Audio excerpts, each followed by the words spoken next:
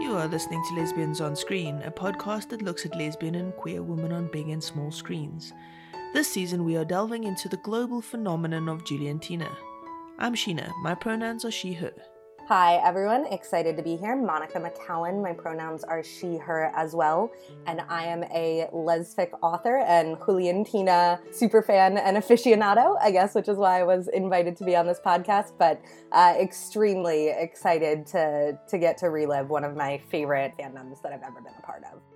When we left off last time, Jules was about to do something that she is not going to enjoy, and we're not going to enjoy. And pretty much the only person who's going to enjoy it is Sergio. So he's telling her a story, some inane thing about Lucia and Val. And they just progressively getting more and more drunk. They're downing shots. He's telling her about a time he was hooking up with a girl in the water and got stung by a jellyfish. Oh, so this is a new story. Yeah, this is a story about him. And I think that this is, again, this is why this scene caused so much controversy when it came out. Like everything, this show does stuff really well. But I think it just feels very, he's telling her a story about hooking up with somebody. He's, getting very close to her and whispering in her ear. I go back and forth on being like, is he just like opportunistic and like, or was actually trying to be helpful, or, did he know that she was in a really vulnerable place and took advantage of that? And I think that's the crux of why people are so divided. And I can see the argument from both sides, honestly. As we get closer and I was looking at, his behavior and that kind of thing, he knows at this point that she is not living with her mother anymore, that she's broken up with Val. So from that perspective, he does have an insight into how vulnerable she is. Right. And then I think because I can play both sides of this conversation, like I said, it depends on the day and like which scenes I've watched leading up to it.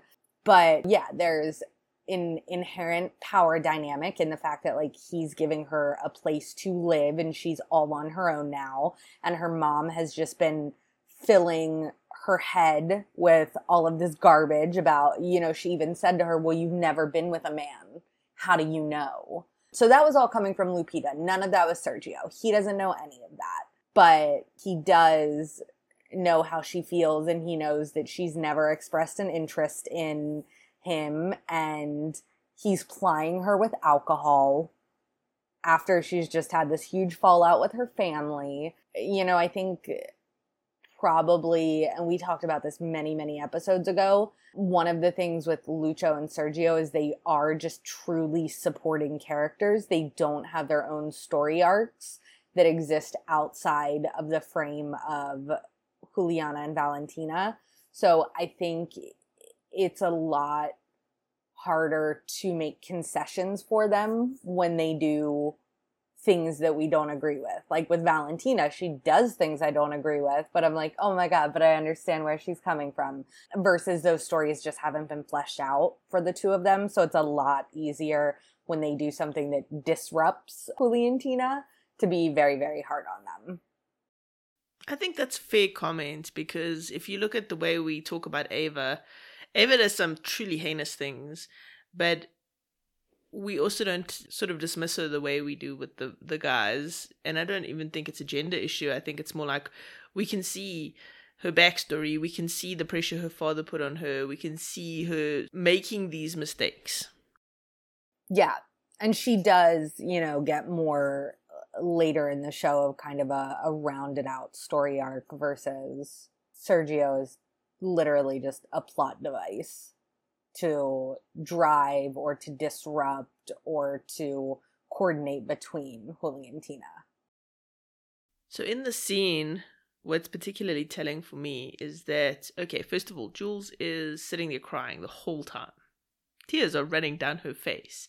He's prattling on with inane stories that nobody cares about. And she's just drinking and drinking and drinking, which is very unlike her. Yeah, I agree with all of that. And again, I think that's why it becomes such a tricky conversation, like any of these things alone wouldn't make you be like, oh, Sergio's trying to take advantage of her. But all of them in aggregate, you're like, just dude, read the room. So whether it's obliviousness or selfishness, I think that that is ultimately what is going to help you come down on a side of how you feel about this situation playing out. So then he stops, looks over at her and says, I seriously can't believe you don't like guys. And then she wipes away her tears and says, who says I don't like guys? So he sort of challenges her at this point. Like the body language and stuff gets a bit challenging. He's like, okay, so are you bisexual then? Right. And, you know, the more you watch this scene, again, like when I'm a little outside of the world of Juliantina, I'm like, oh, I could see how, you know, but then when I watch it, I have this visceral reaction where I'm like, that POS. Because, yeah, he does all of these shady things to undermine her position. If a friend comes to you crying about a breakup, you don't say, usually there's not the complexity of it being like your first like same sex or somebody you didn't expect to fall in love with. So he undermines that. He says, I can't believe you're a lesbian. And then he asks her if she's bisexual. And then he says, you know, I think you're confused. I think that, you know, you fell in love. And he does use that phrasing. He's not like negating it. But he says, I think you fell in love with Valentina because she's so sweet and nice. But all of this, again, is just like chipping away at Juliana's confidence and resolve and sense of self.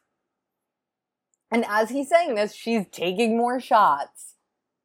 Absolutely. And then he goes on, and this next line is, I think, what sort of tips me more towards the definitely something shady going on here. Is then he goes on to say, and on top of that, Val is very manipulative, and I know I've known her for a while, and he's just going on like he's undermining Val herself. Right. And I think that the only way they redeem, because at this point I'm like, Sergio is a complete drag of a human, but it's her who kisses him first. He, you know, I think he tiptoes around it as much as he can and tries to instigate something and get her in that headspace, but it is her that kisses him. And honestly, I'm glad they did it that way, because if it had been the other way around, it would have been entirely predatory. Yes, absolutely. And I think that for as upsetting as this scene is, I think also the argument that people make is that sometimes things like this do happen and you don't want them to happen, but this show never pretends to be kind of a sunshine and roses portrayal of the coming out experience. So I think it's fair to hate Sergio for what happened, but I don't think that the show should get dinged for having a scene like this, because again, I think it's really important.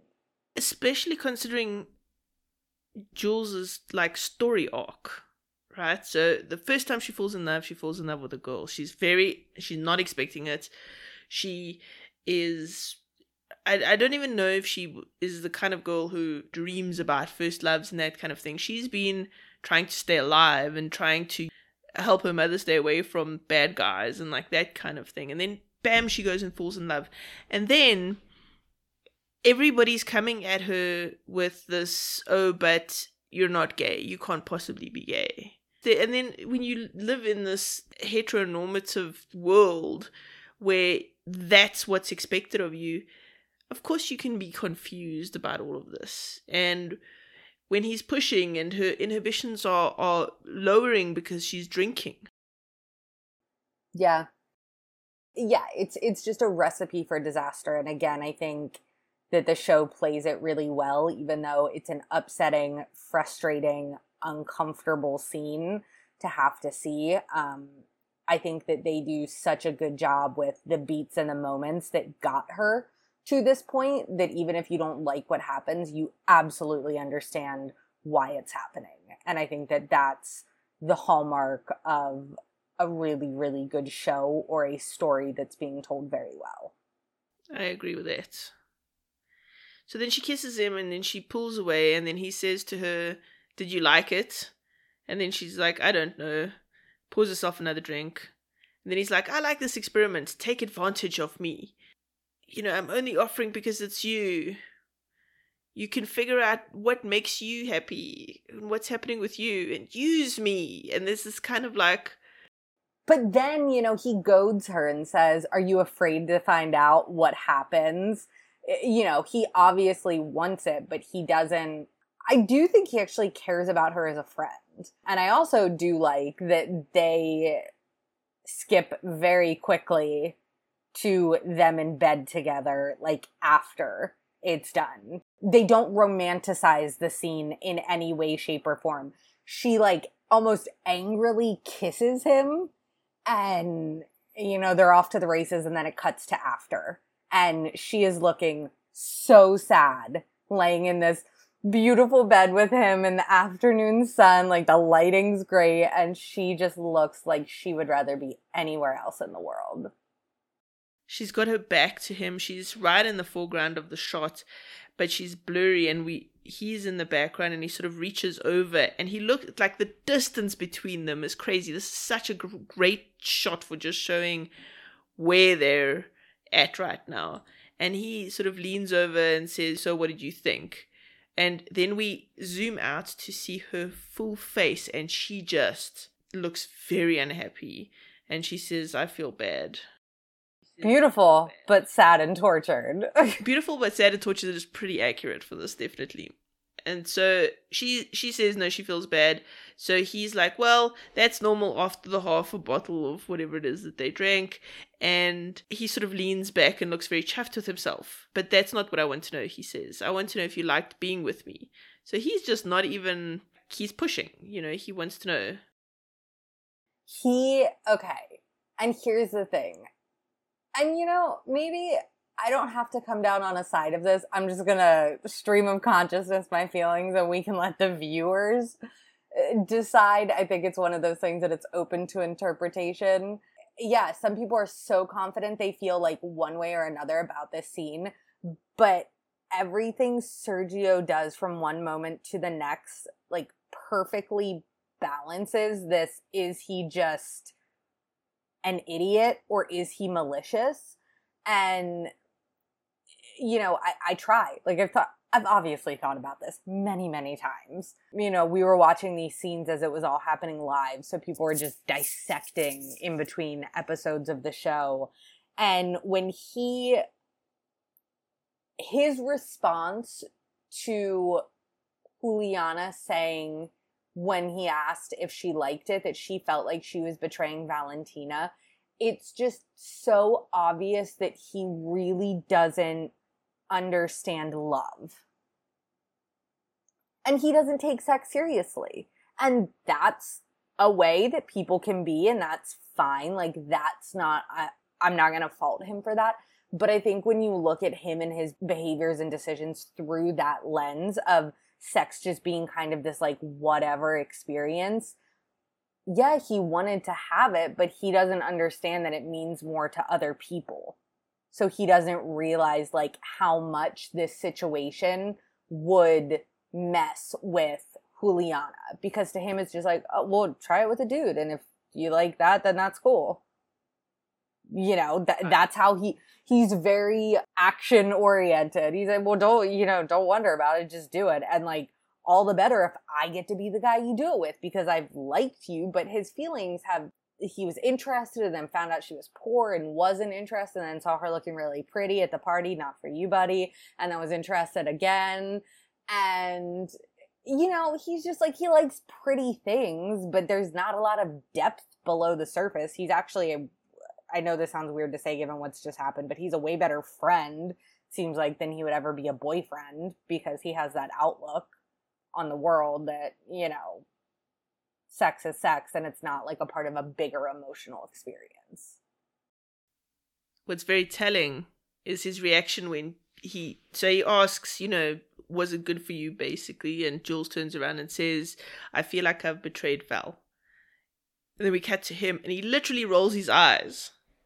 Like, ugh, not this again. All these emotions. And then he's like, well, first of all, you and Valentina are not together anymore. And second of all, this was an experiment. To help you figure out what's up with you, basically. So he's like just not getting it. Right. He thinks that there's like a clear answer because he's never been in this type of situation. And he's just like, yeah, you had sex with a woman, now you have sex with a guy, and we're just going to figure it out. And he asks her point blank, are you gay? Are you bisexual? But again, it all fits in his like very narrow frame of the world. Like, I don't think Sergio spends a lot of time thinking about things. And that's what typically makes him a loyal, lovable, idiot best friend. But as a partner, as a, confidant, as a person to work through these problems with, probably not the best person. But Juliana doesn't have a lot of friends. And she also doesn't have, even if she wanted to go down this path, she doesn't have a lot of male friends that she would, trust with this experience. So I think, I don't know, I understand why this scene happens. For as upsetting as it is, and as upset as I am that Juliana is upset, again, I kudos to the show for doing such a good job at navigating something that's really depressing. Instead of answering him with the whole, are you bisexual, are you gay, like what's going on with you, she says, I want to leave. And she's just on the verge of crying again. And he's like, you don't have to go. The plan was for you to have fun, not for you to be uncomfortable. And this is why I don't think it was predatory. Because I don't think he wanted her to be in a bad situation. I just think he's opportunistic in a terrible, selfish way, but still opportunistic. Right. And, like I was saying, you could even take that one step further. And if your frame of reference is sex is just this thing that people do, like, you don't look at it as predatory. Let's talk about how they chose to show Jules having sex with somebody who's not meant to be her main partner. It's interesting for me as I was looking back on it, they did some very purposeful things with the way they shot it, the way they edited it all together, Jules' reaction, also the way they sort of scripted what she said and did. So, for example, it was this kind of weird, reluctant but agreeing frame of mind she was in when she kissed Sergio. She wasn't necessarily super into it, but she wasn't disagreeing with it. Right. We've discussed, and I've discussed in the episode that just aired, as well as, other episodes, how this is a very divisive topic and what part Sergio played in his culpability for this situation happening. And I think that it's completely fair to have a discussion on that. But I kind of see it as this mounting situation where all of these logs just keep getting added to the fire until finally Juliana decides to do something about it. Because truly, she's never felt about anyone the way she feels about Val, and it's very confusing, but she has all of these people in her ear all the time. She has Ava telling her she's not good enough for Val. She has Val. We've talked about the last time she saw Val, she was with Lucho. And then she has Sergio, who is, obviously not my favorite person in the scene because he is bringing up overtly sexual conversations in a way that don't usually frame their talks.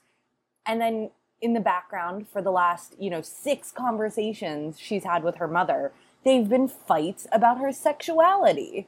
So I think she just hit a tipping point and was like, wow, I'm going to do something about this. I'm going to figure this out once and for all. But I really like that in spite of her doing that, they make it so clear from the moment it's done that it's not something she wanted and that she's thinking about Val after it, even though they're not together.